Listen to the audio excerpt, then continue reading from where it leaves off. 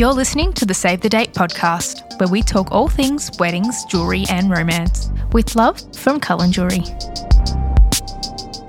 Welcome to the Save the Date podcast. I'm Noah. I'm Juliette. And I'm Josh. Happy Wednesday. Today we are discussing how to build your wedding timeline, a very crucial aspect of ensuring your wedding day and everything runs smoothly. There's a lot to get through on your special day, so being prepared and planning it out is the best way to make most of your time. Let's get into it. Okay, so first things first, why is it so crucial to actually plan out your day and have a wedding timeline? You want to make the most of your day by sticking to a schedule, and there's a lot of things to get through. So if things start running overtime, or if you're taking too long in one area of your day, you're not going to be able to enjoy it to the absolute max. Yeah.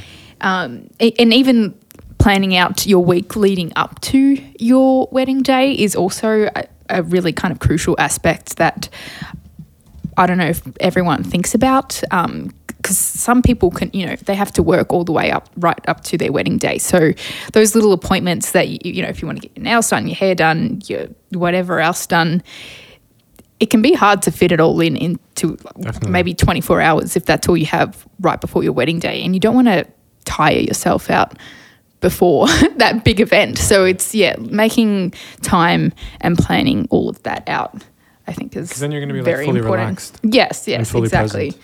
Yeah.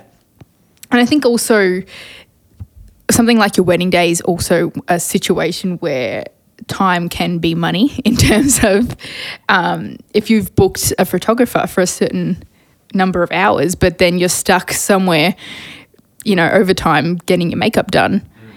It's like you're paying for a photographer that you're not using for a whole hour, which can actually be quite expensive. And just little things like that, which I think overall, all add up to making sure everything runs smoothly on the day.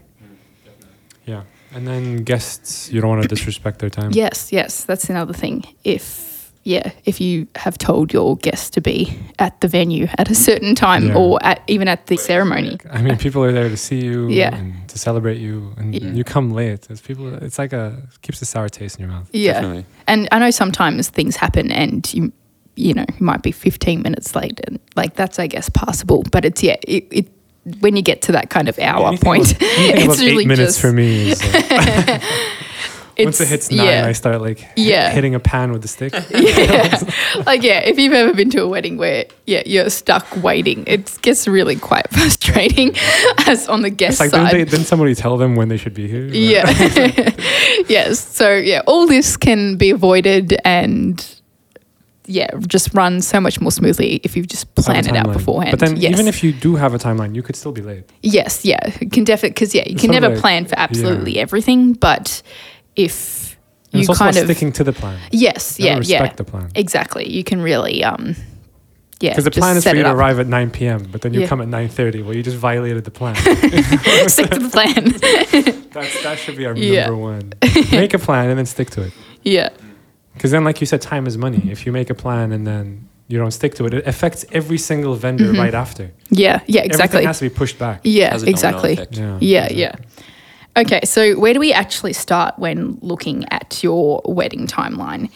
And I would actually say way out. Yes, when you are literally looking for your venue, which should be 12 months in advance or whenever you're booking your venue, that's when you should start actually planning out your timeline, because the venue, arrival time for the venue is like one of the main time stamps for the day. For sure. So, you definitely want to start organising and thinking about it at that point.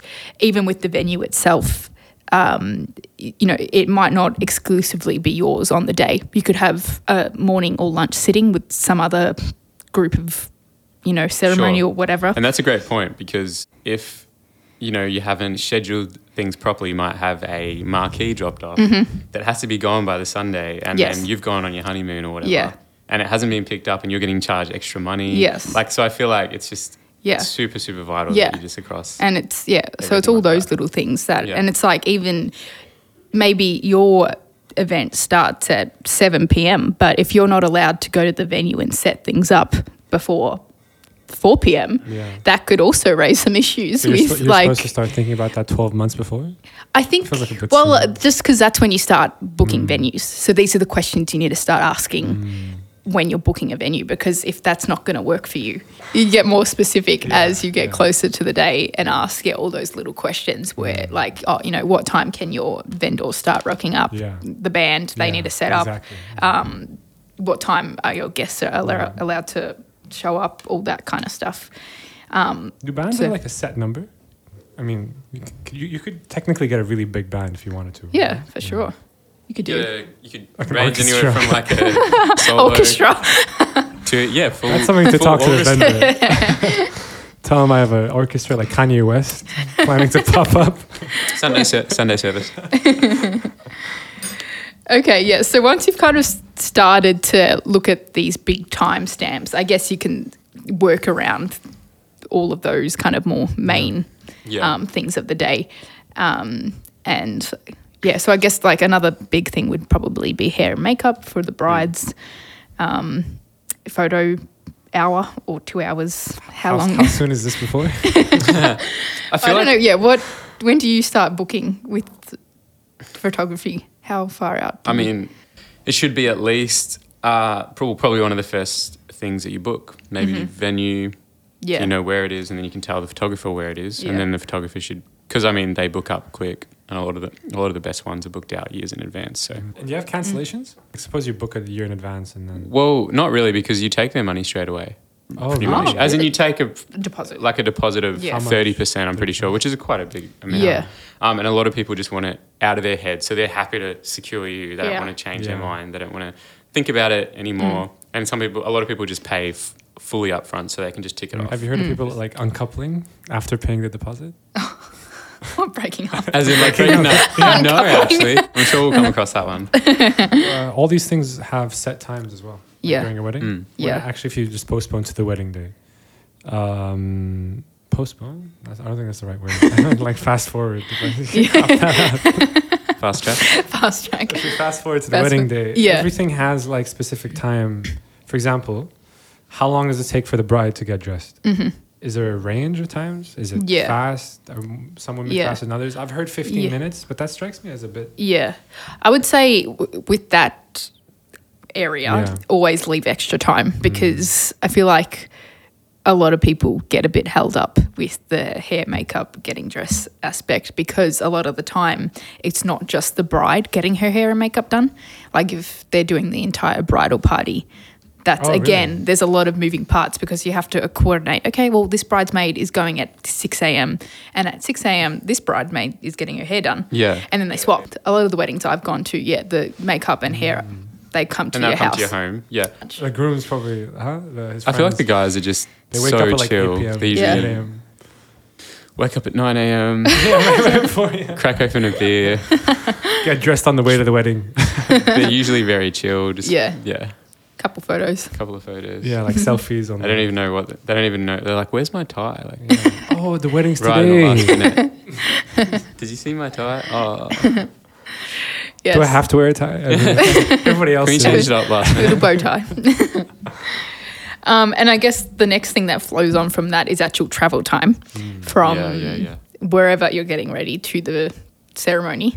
Again, another thing you probably want to leave an extra 10 minutes in the schedule for, just in case you hit traffic or there's something going on the day. You always want to allow extra time. Your ex keys your car or something. Pops your tire. Highly unlikely, but that's a resentful ex. Not impossible. I mean, traffic. Let's focus on the traffic.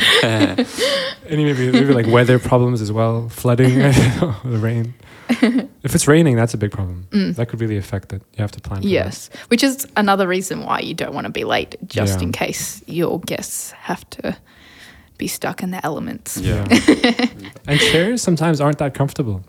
Oh, yes. Exactly. At these ceremonies, which always shocks me. Like, you're spending so much money. Like, I feel like it's a simple step. It's all about the aesthetics. Yeah.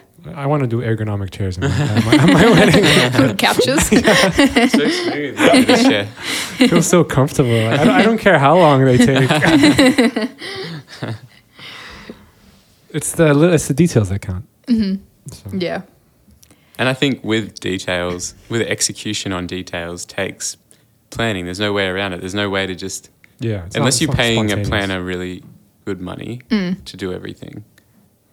Otherwise, there's no way to avoid... I always thought, you'll be able to do it right and it'll be minimal work. But there's just no way around all the little things that you have to remember, I feel like. Yeah, and you guys also have to like divide tasks. Yeah. Things that they can do and things you can do. Like you can focus on, ergonomic chairs and like bridesmaid raffles. Exactly right. And then you can give them even if you give someone else a job, a family member or something, put balloons out at the end of the street. Yeah. How do you know if they've done it? Yeah. How do you know if they've seen the list that you sent through? Yeah. How do you know if they remember the text that you sent about it? Do you call them to follow up? Imagine how many follow-ups you're going to have if you're chasing everybody down. Yeah. Unfortunately, it's usually the girl tells the guy to do something and he forgets. Sure. So. But I think if you're recruiting family members, firstly, a lot of them don't know how much work it is. Yeah. They're relaxed, they're in party mode and things. And if there's things the day before or the week before, it's easy to overlook things, I feel like. That's actually one of the tips. In the timeline that you're making, you should have contact details for all your vendors. Yeah. Just in case somebody else finds it. And Very good idea for when you're planning out a timeline is to, include contact details of all your vendors, anyone who is important on the schedule, because if something doesn't go right... For like who? Well, I was thinking that you could probably make some sort of, document that... like a Google Doc. Yeah, that, if the cake doesn't show up or if your photographer doesn't arrive... Then your mum can call. Yes, sure. You can palm it off to someone else. These are all the booking details, your invoice number, the contact details, and be like, call them, where are you? That sort of thing. So... Where's the cake? Yeah, all of those kind of details are the last thing you want to be worrying about when it's your special day. So true. And then talking about travel as well, if it's taking place at one venue, or are they going to have to go to separate ceremony or reception sites? That's a problem. If you don't plan for that. The potential. Yeah. Because is it usually cars, right? A lot or buses, shuttle buses? Yeah. I mean, yeah. If a lot of people are coming from the same place, I feel like a bus makes sense. Because did you have your wedding was at the same both place? At the same, Yeah. So what did your guests do in between? Just hung around, played lawn games, had food kind of place. Yeah, because I've also been to a few weddings where there's actually a pretty significant break and the ceremony and the reception are in different spots. So everyone just goes home. Oh, really? For a couple hours. And then get ready again. Yeah, you go back. You can even outfit change. And so you could really do either depending on, What do you guys prefer? Did you think about that idea? Because yours was all in the same one place. Maybe that's why. Yeah. It went so quick for me. I don't know. I think I liked that it was just at the same spot. All in one. Yeah. All in one. I mean, people were free to go if they wanted, but I don't think anyone really did. Yeah. Is it more cost effective all in one? I think it would be, but it just depends on so many factors, like what kind of venue it is, I guess where it is. Yeah. You're right. Because if the first place is really nice, why would you just change another place arbitrarily? Well, exactly. Your place was so beautiful that it makes sense to stay. Yeah. And I mean, maybe even have a second day or something. Yeah. Well, some venues aren't. Ceremony venues might not be suitable for a reception and things like that, or it might not be legal to have a reception there. Such as in the Botanical Gardens. Yeah. You can have a ceremony license, I believe, in the city, but you can't get a reception license. Yeah, right. Except 6 months of the year they set up a big, what do you call it? Like a big white tent. Oh yeah. A marquee. A marquee, and you can pay. A lot of money to have your reception there. Yeah. Which people do. Mm-hmm. First looks as well before the ceremony. That could take a while. Oh yeah. But I don't know if it. I don't know if I'd do first looks. Wait, is that first looks between the bride and groom? Yes. Yeah. Did you do that? I don't know if I'd do that. Yeah. I feel like it's more. Apparently, it takes 15 minutes at most. The remaining time is to just capture the entire wedding together. Yeah. So maybe leaving 30 minutes for that. Yeah. You could leave 30 minutes for the prelude music that begins as guests start to arrive. Do you give guests 30 minutes to arrive? Yeah, at least. Yeah, surely. That's pretty good. I feel like most invitations say 2 p.m. for a 2:30 start. Yeah. Do you have music? Apparently, it helps. Yeah. You just have background kind of music. Yeah. Like J. Cole, right? Yeah. Trippy Red. We're not sponsored by any of those, just for the record. Okay, so moving on to the second half of the day / night. Another really big thing, I guess, you want to plan out is meal times with the venue, and how that's going to coordinate with your music if you have a band or a DJ, and time for speeches and how that's all going to look.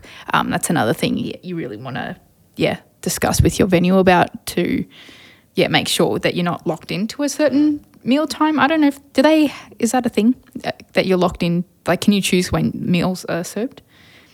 Or I think it might also do with like heating, right? They want to put the food as it's warm and stuff. Yeah. Maybe different foods have different rules. So you just have to say when you want to eat. Yeah. And then they'd plan around work around that. Right now. But that's definitely something that people have to pay attention to. Yeah. Yeah. Sometimes, again, it's the details. You might not think this is a big... Yeah. We should keep that. You might not think these little details are a big deal, but they add up. Yeah. For example, if you get this wrong, you're going to get the next thing wrong. Yeah. Like a welcome toast. How long is that supposed to take? 15 minutes? Yeah.